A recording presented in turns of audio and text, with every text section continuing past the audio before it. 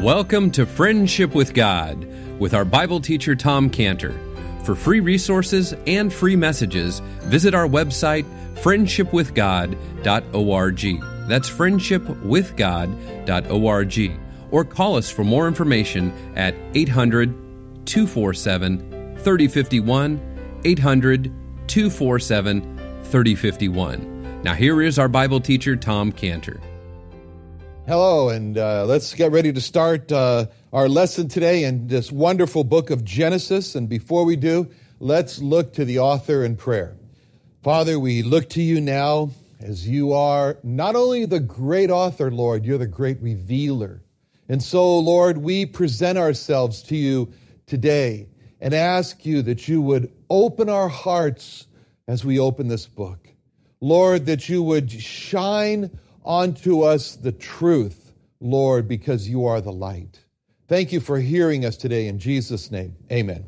Okay, now please follow along here as I read in Genesis chapter 17. And when Abram was 90 years old and 9, the Lord appeared to Abram and said unto him, I am God Almighty. Walk before me and be thou perfect, and I will make a covenant between me and thee, and will multiply thee exceedingly. And Abram fell on his face, and God talked with him, saying, As for me, behold, my covenant is with thee, and thou shalt be a father of many nations. Neither shall thy name any more be called Abram, but thy name shall be Abraham. For a father of many nations have I made thee, and I will make thee exceeding fruitful, and I will make nations of thee, and kings shall come out of thee. And I will establish my covenant between me and thee and thy seed after thee and their generations, for an everlasting covenant, to be a God unto thee and to thy seed after thee.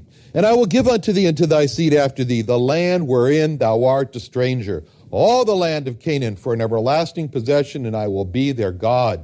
And God said unto Abraham, Thou shalt keep my covenant, therefore thou and thy seed after thee in their generations. This is my covenant which ye shall keep between me and you and thy seed after thee. Every man-child among you shall be circumcised. And ye shall circumcise the flesh of your foreskin, and it shall be a token of the covenant betwixt me and you. And he that is 8 days old shall be circumcised among you, every man-child in your generations. He that is born in the house or bought with money of any stranger which is not of thy seed. He that is born in thy house and he that is bought with thy money must needs be circumcised. And my covenant shall be in your flesh for an everlasting covenant. And the uncircumcised man whose flesh of his foreskin is not circumcised, that soul shall be cut off from his people. He hath broken my covenant. And God said unto Abram, As for Sarai thy wife, thou shalt not call her name Sarai, but Sarah shall be her name.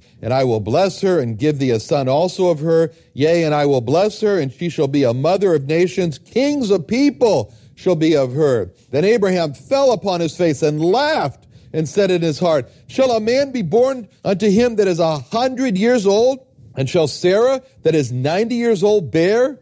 And Abraham said unto God, Oh, that Ishmael might live before thee. And God said, Sarah thy wife shall bear thee a son indeed, and thou shalt call his name Isaac, and I will establish my covenant with him for an everlasting covenant, and with his seed after him. Now, that's as far as we'll go this morning. Now, God says here, as we look at this passage, some very important things, especially as we look in verse 9, where he begins to speak to Abraham about Abraham's part in God's covenant. He has a part in his covenant here, and it's very important that we see this because this is something for Abraham to do. This is something for his seed to do. And because Abraham and his seed had to do this part of the covenant, you wouldn't call this an unconditional covenant because there is a very real condition in this part of the covenant, and we can see this condition in verse 9 with the words,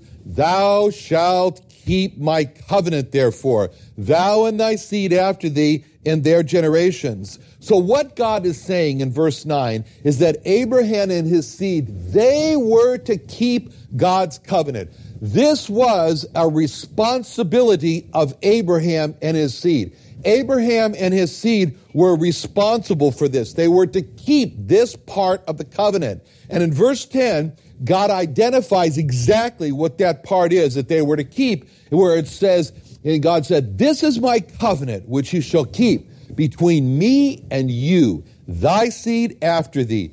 Every man-child among you shall be circumcised." That's the word, moil in Hebrew, circumcised. "And you shall circumcise the flesh of your foreskin, and it shall be a token," is the word God used, "a token of the covenant betwixt me and you.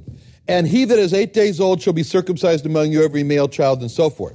Now, the covenant that Abraham and his seed were to keep was the moil covenant. It was the covenant of the cutting of flesh. It was the covenant of circumcision. And in this verse 10, God told Abraham that circumcision was for every male child, every single one. It was a universal requirement for every male child. And that's why it's done. It's done, of course, among many people, but it's done among the Jewish people when a child is 8 days old. You know, the joke is that's why they do it when he's 8 days old, because if he got any older and had a chance to think about it, then the child would opt out and said, "No, I don't want to do that." But in verse 11, God told Abraham certain things about the circumcision. He said that the circumcision, he said, "it shall be a token." That's the word, a token of the covenant betwixt me and you. God used this very special word, token, to describe the circumcision. It's an interesting word. It's the Hebrew word is the word ot. Ot.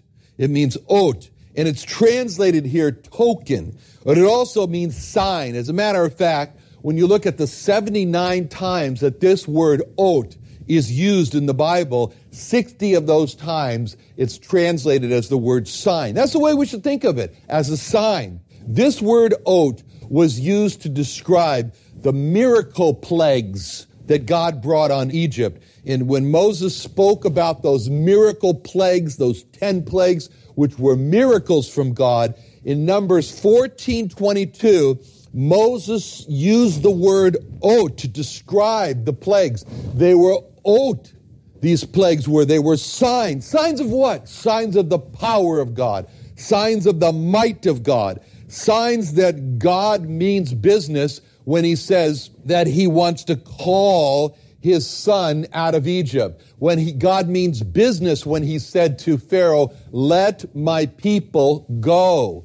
And in order for him to do that, of course, we know he brought the 10 plagues, but those plagues were signs and messages to Pharaoh and to the Egyptian people that God meant business. Now, the word ot is also used for the keeping of the Sabbath. The keeping of the Sabbath.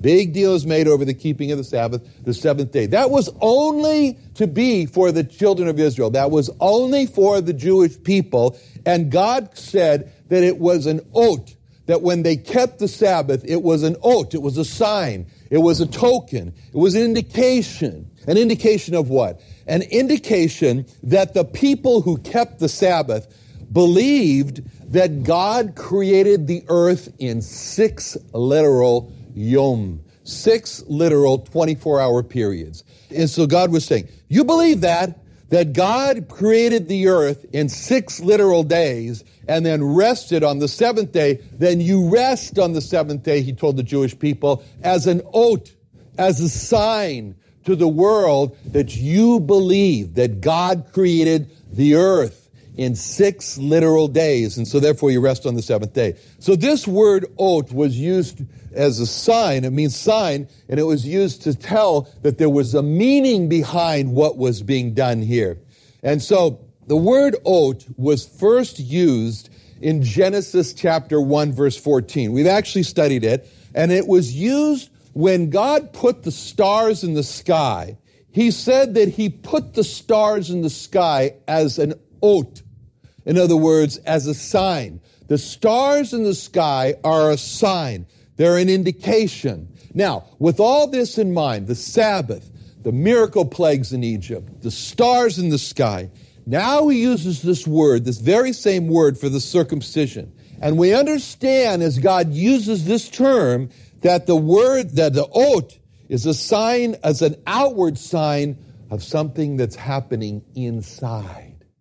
you see, as the miracle plagues was an outward sign of the might of God, of the love of God for Israel, of how God wanted to call his people out. And so the signs of the miracle plagues, those were the signs of that. In the same way, the Sabbath, when they would keep the Sabbath, it was a sign. They believed that God is the creator.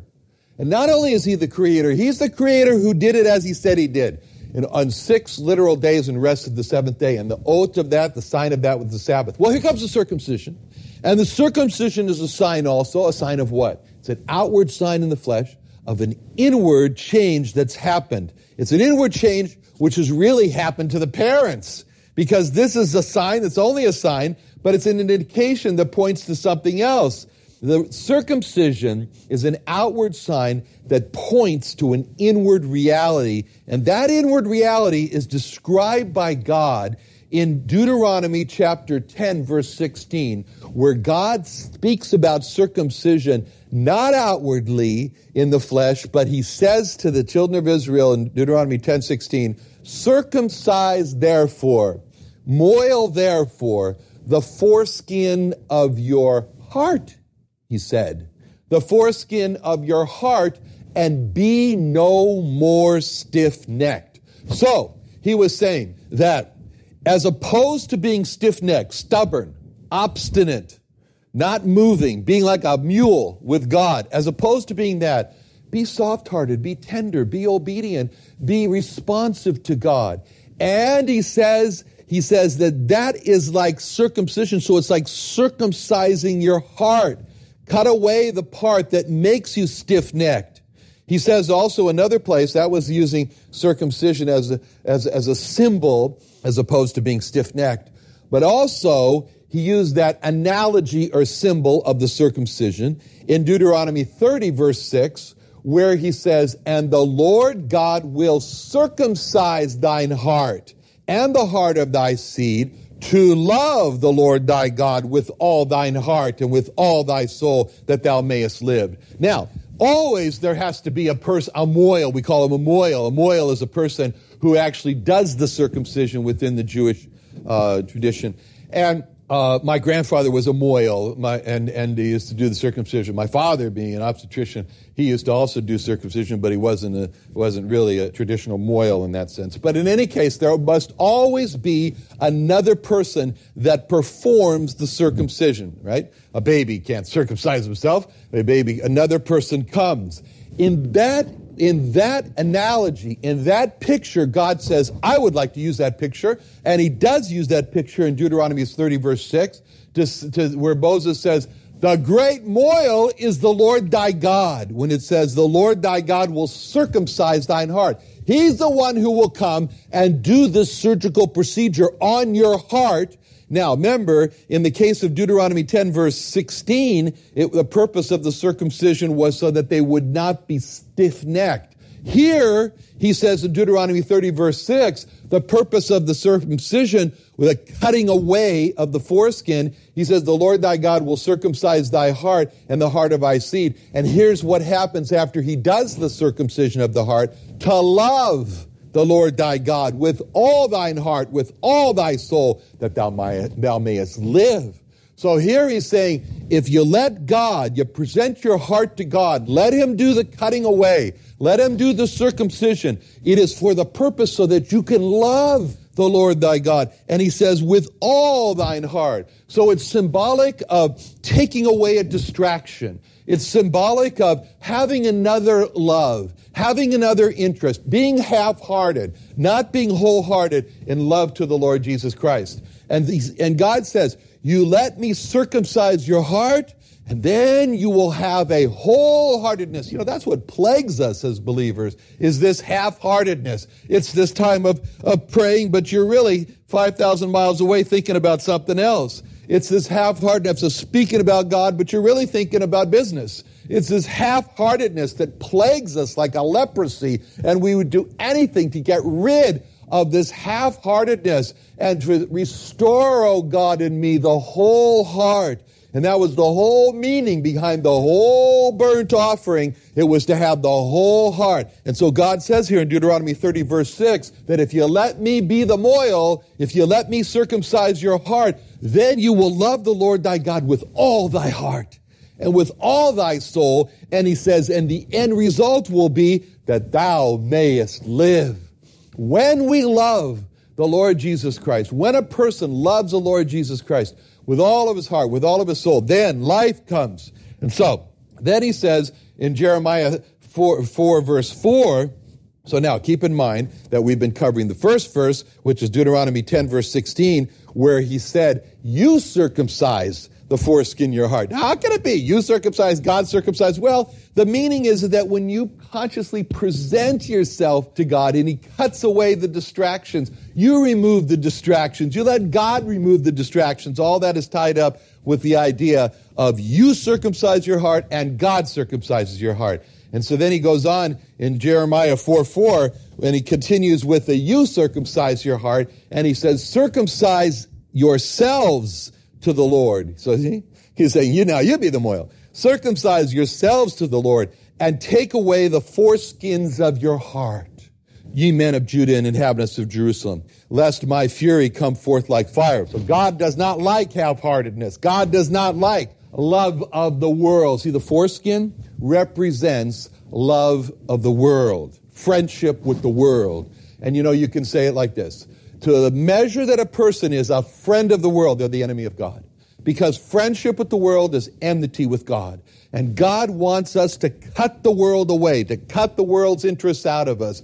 God wanted to take his people out of Egypt, and he wanted to take Egypt out of his people. And God wants to take us out of the world, and he wants to take the world out of us. And that's what's all tied up in this meaning of circumcision. Because if the people coming out of Egypt, the Jewish people coming out of Egypt, if Egypt wasn't out of the people, then, as it says in Hebrews, they were mindful of that country that they came out of, and they had opportunity to return. In other words, they kept saying, oh, it was better back there. We want to go back. It was a good food, the leeks and the garlics, and we really enjoyed it back there. We want to return. And that greatly provoked God to anger in the wilderness there.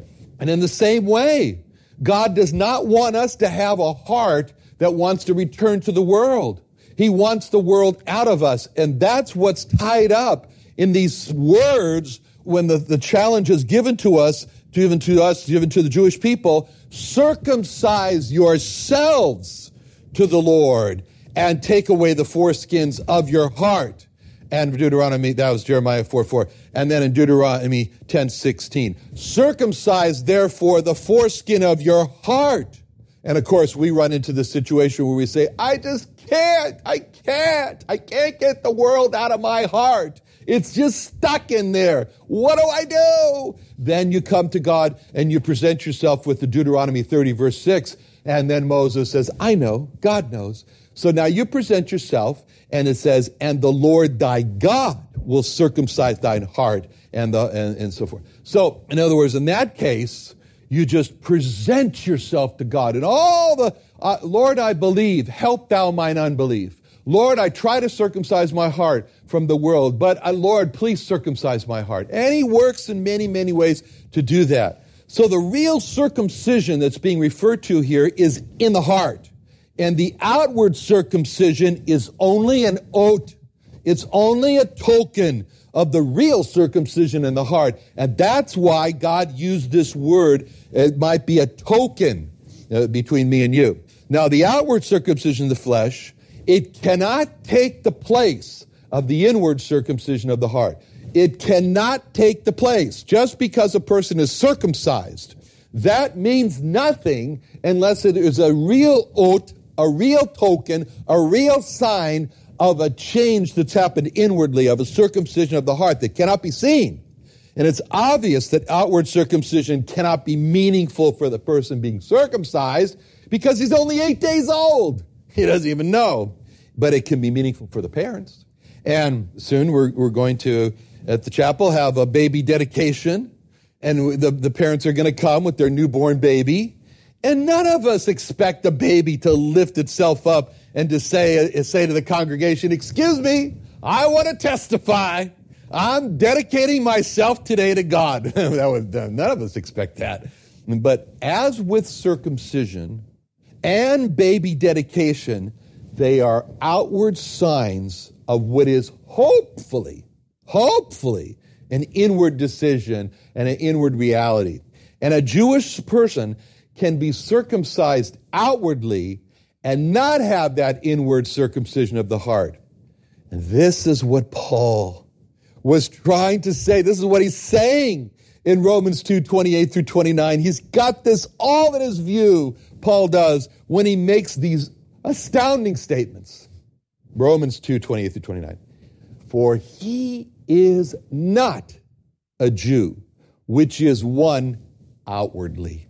Neither is that circumcision which is outward in the flesh, but he is a Jew, which is one inwardly. And circumcision is that of the heart, in the spirit, and not in the letter, whose praise is not of men, but of God. See, Paul is saying here, he's saying, of course, that's how, I have a friend, Avi, and his father was a Jewish person, a Turkish background in Turkey. And during the Ottoman Empire, Avi's father fought on the wrong side when it came for the British. He was fighting on the Ottoman side. And so the British had conquered him, and they said, you are, you're an Ottoman, he says, we're going to kill you. And Avi's father said, no, I'm a Jew. And he said, look, I'm a Jew. And then he dropped his pants and showed him that he was circumcised. But they still didn't believe him, by the way, because the Muslims also circumcised. So they were going to kill him. And then what he did is he recited the 23rd Psalm in Hebrew. And then he lived. And then my friend Avi was born. But anyway, the point is that a Jewish person can be circumcised outwardly and not have this inward circumcision of the heart. And a Jew, as Avi's father was, showing them that he was a Jew by circumcision, but a Jew is not one who is circumcised outwardly, Paul says, because a Jew is a Jew who is inwardly a Jew. See, a Jew, as we've said before, Jew comes from the word Judah, meaning praise. So it's a person who is really praising God. That's a real Jew. And of course, Judah, being one of the 12 tribes, was the important one because that was the tribe through which the Messiah came. So to be named a Jew was to be one who was looking forward to and all about the Messiah. And so a Jew is a person who's occupied with the Messiah. The word Christ means Messiah. So a Christian is a person who's occupied with the Messiah. So in this sense, a true Jew, a true Christian, it's the same because they're occupied with the same person, the Messiah, the Lord Jesus Christ. But Paul says that a true Jew is not one outwardly, it's one inwardly. It's like baptism. Baptism is a symbol of death, a death to self, and it's a death by being crucified with Christ. It's an identification with Christ. And baptism is really seen in Galatians 2:20, where it says, I am crucified with Christ, nevertheless I live, yet not I, but Christ liveth in me. So, when a person is standing there in the water to be baptized, and he is a picture or a symbol in the baptism of Galatians 2:20, I am crucified with Christ, down into the water he goes. Nevertheless I live, up from the water he comes. Yet not I, but Christ liveth in me. See, it's an outward sign. It's an oath. It's a token. But if a person has not really died to self, has not really identified with the death of the Lord Jesus Christ, then if a person then baptism for him, it's not a sign of any inward change because there's no inward change. That person just goes into the water a dry sinner and comes out of the water a wet sinner. Baptism changes nothing because baptism is an oath. Baptism is a token. It's a sign of an inward change. And like baptism, like circumcision, it is showing something that's happening inside.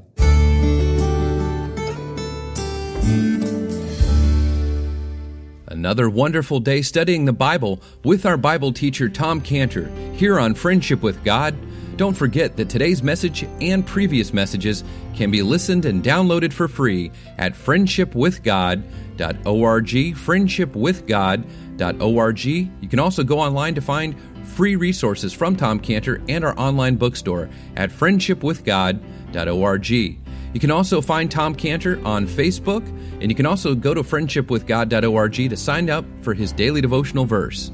Now, Tom Cantor is also the founder of Israel Restoration Ministries. You can visit that website at israelrestoration.org.